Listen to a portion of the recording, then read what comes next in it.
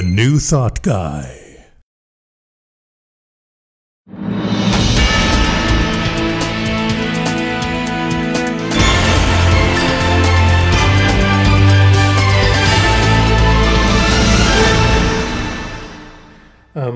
This month, in May, did you happen to know that May is all of these things? Are you ready? Mystery Month, National Barbecue Month, National Hamburger Month, National Salad Month, National Photograph Month, National Date Your Mate Month, National Recommitment Month, and National Older Americans Month. How do you celebrate all that? How do you get all that in there? Well, I came up with a little solution, and we're gonna do it this week.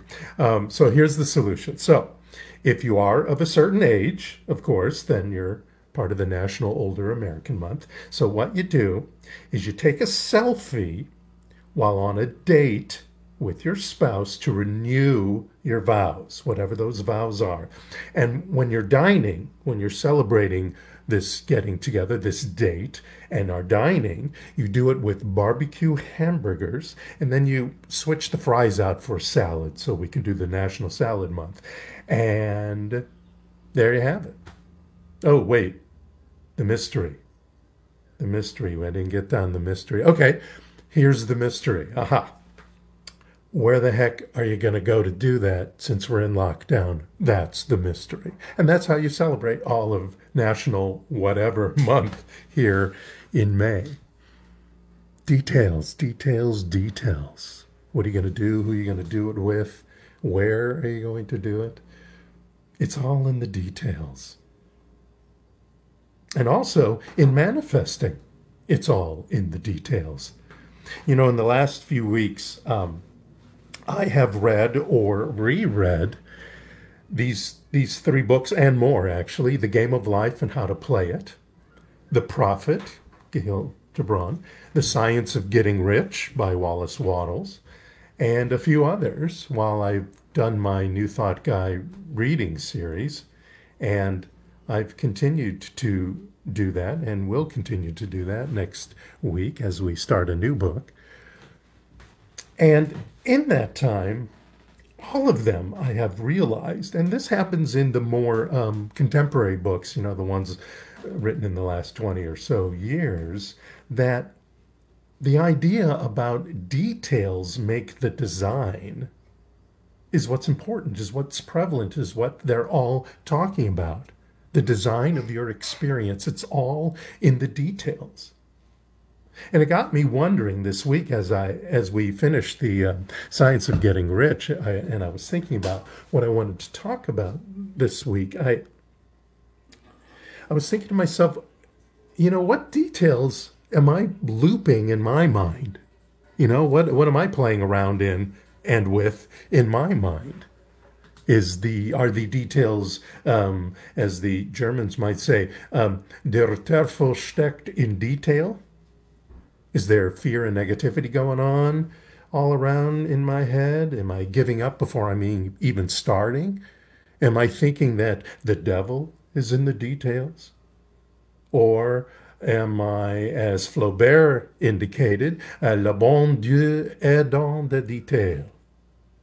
Am I using the imagination? Am I envisioning this life that I want to live, that I've decided to declare to live? Am I doing that intentionally? Am I knowing that the good God is in the detail? Now, I'm not prescribing in this whole, you know, devil versus angel thing on your shoulder for you. I'm talking about negative perspectives on life versus positive perspectives on life. And what are we looping in our head? What's our perspective? Is it a life of mediocrity or a life of greatness? Is it a society that we live in that is living in just the law of averages and are being average? Or is there exceptionalism going on? Are we, each of us, stepping into an age and a health idea that they somehow must coincide, and there's some either deterioration, or is there continued healing and continued health? We get to decide what thoughts are we going to hold on to.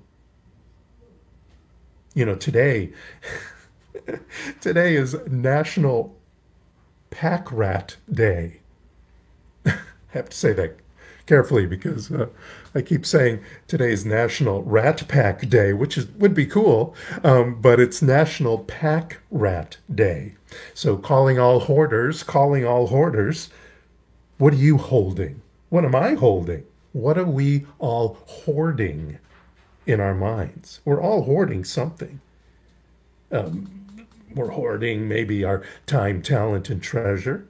We're hoarding our feelings and emotions. We're hoarding our ideas of lack and limitation. We're hoarding our one not enoughness that might be going on in our mind. What are we hoarding? What are we hoarding in our mind that is getting in our way? You know, the hoarding of ideas are really the details that filter our manifestations, that show up in form in our experiences. Marcus Aurelius said, such as are your habitual thoughts, such also will be the character of your mind, for the soul is dyed by the thoughts. The soul, the belief system, that which the law listens to bring into our lives that which we experience. So our experience then are dyed, filtered, colored, sculpted, patterned, birthed by our habitual thoughts. What we're hoarding in our minds.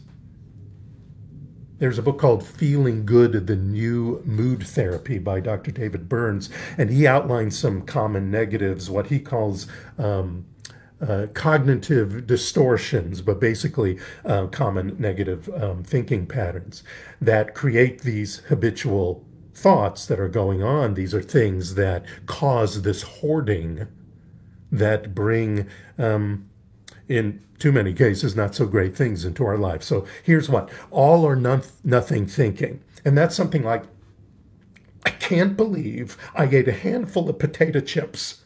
I've completely failed at my diet. I might as well eat the entire bag now. Who hasn't thought that? Or ice cream. Overgeneralization. I really thought I had that job. Now I'll never have one. I'll never land one and will be unemployed forever. I know there's a lot of people that might be thinking that now, that overgeneralization of thinking about my life will never be quote unquote normal because of the pandemic, because of COVID-19. Magnification or catastrophizing. Something like I've said in my head for 90 seconds. I allowed myself 90 seconds to sit on this. I fumbled over my words and the broadcast didn't work very well, and people must think I'm the dumbest minister on the planet and nobody will watch or listen because of that, and my ministry is at an end. Which, of course, is BS. And I don't mean belief system, because I didn't allow it to sit in my head long enough to step into my belief system. It is the other BS. And there's a few of us who I've talked to over the last few weeks as we've done the Zoom or the whatever version of internet online service that we've done. There's a lot of ministers who've kind of fretted about, how things go. And I remember saying to one, what's interesting? I end up laughing about it because Spirit always steps in. And when I chill out after laughing about it, Spirit sets in. And then things seem to flow until I push the wrong button, or until I forget to push the microphone on button or leave the microphone on button. Whatever, whichever. Spirit always steps in. Here's a couple more. Emotional reasoning. I have felt so anxious and stressed out lately. I'm sure a lot of people are saying that now, which must mean my problems are pretty major and near impossible to overcome. Who's hoarding that? Shoulda, woulda, coulda statements. You know those. And two more that I found in Psychology Today. A woman named Dr. Melanie Greenberg added two more to this list, and that is negative rumination, when you continue focusing on these negative outcomes that are hoarding your brain, and overthinking. Who hasn't done that, where you try to think of and you plan everything in every possible scenario? If this happens, then I'll do this, and if that happens, I'd do this, and you're trying to control every single little thing that mostly is out of your control. And that the universe, through our belief system, is putting down into our experience for us to either have a lesson, find wisdom, or take us to the next step that brings us into that which we have desired to have in our lives. See, doing all that is the how. Figuring out this will happen, and then this will happen after that, and this person will show up, and then that person will show up, and then we'll get together, and blah, blah, blah, blah, blah, blah. All those hows are not our prerogative. They're the universe's prerogative. They're the law's prerogative. Now, that doesn't mean we don't go into detail, and I'll get to that in a second. Ernest Holmes, in Power for Good, lesson number 10, if you want to find this, said this, which helps us stop being a hoarder of the negative ideas that I was just talking about. There is within ourselves the answer to every question and the solution of every problem. That spirit makes the demand and will answer that demand from within. When we allow ourselves to wait for the mental storm to die down, we take that breath, we laugh, we get over it, we get through it. Be still and know is the secret of guidance, as it is of every problem of life. A perturbed mind can never get the correct answer. A stilled mind always can, because the answer comes from the God within, from the divine within, from that creative power within. Now, of course, I was going to bring up spiritual practice. I always bring up spiritual practice, but that is, of course, most important. Spiritual practice is where we still our mind. And of course, seeking allies. We seek allies. I seek out Reverend Gary or Reverend Barbara or PJ or anybody else as an ally to what I'm working on. Or spiritual or cognitive counseling we may step into. Anything to redirect these habitual negative hoarding thoughts that we're having. And turning off the news is another one. Reading something inspirational. Taking those affirmations every day, every morning and every evening. Reading the affirmation, starting your day with it and ending your day with it.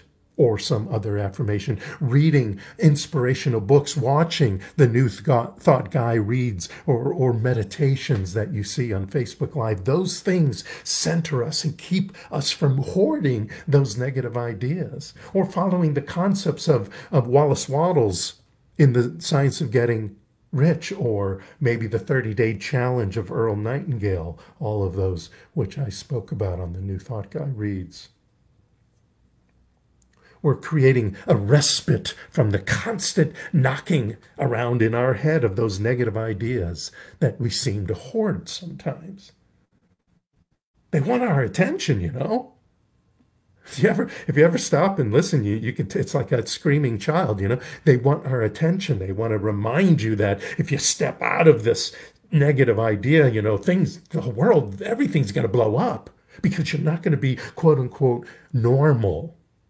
Or what this hoarded negative idea is screaming in your head thinks is normal.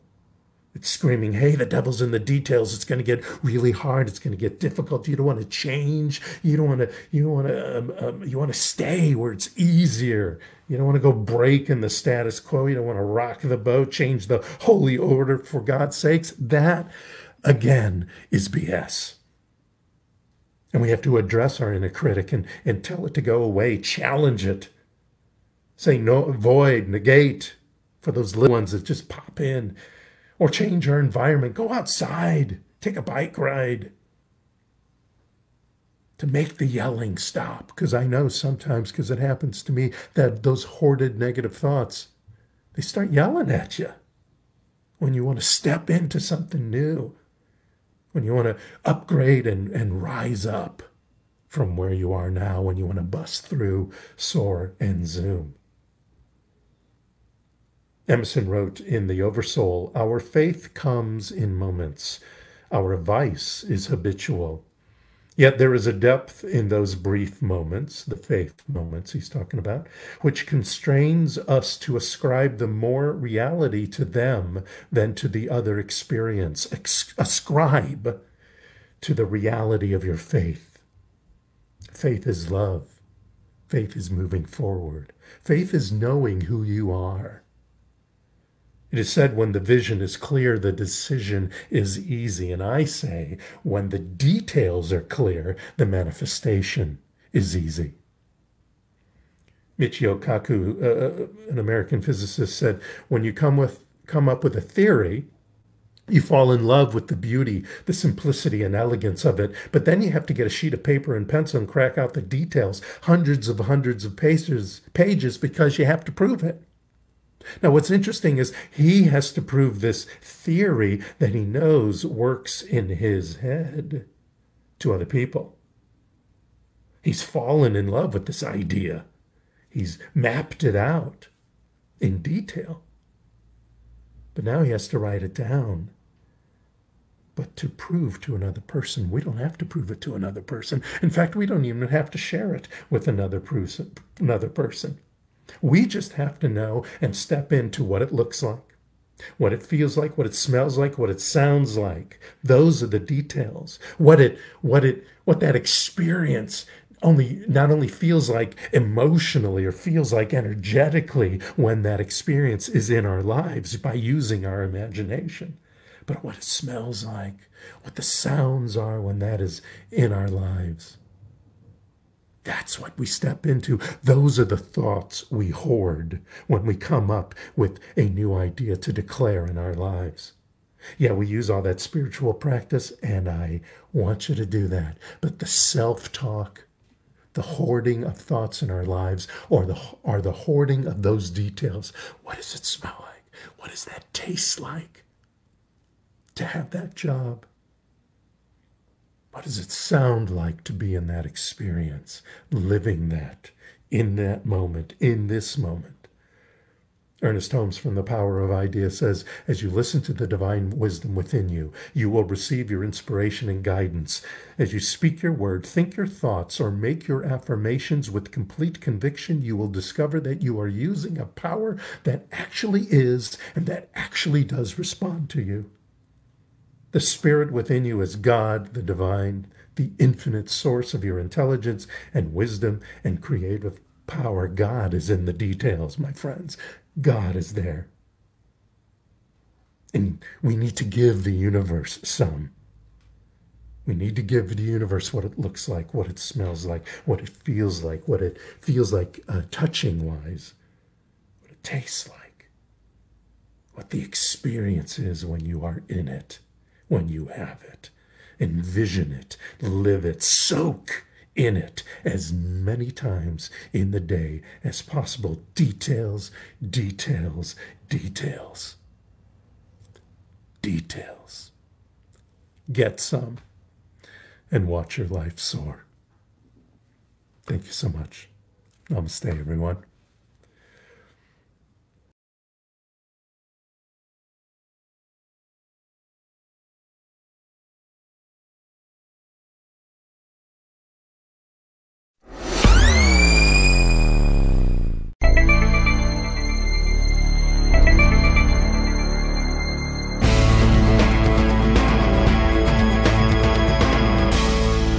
New Thought Guy.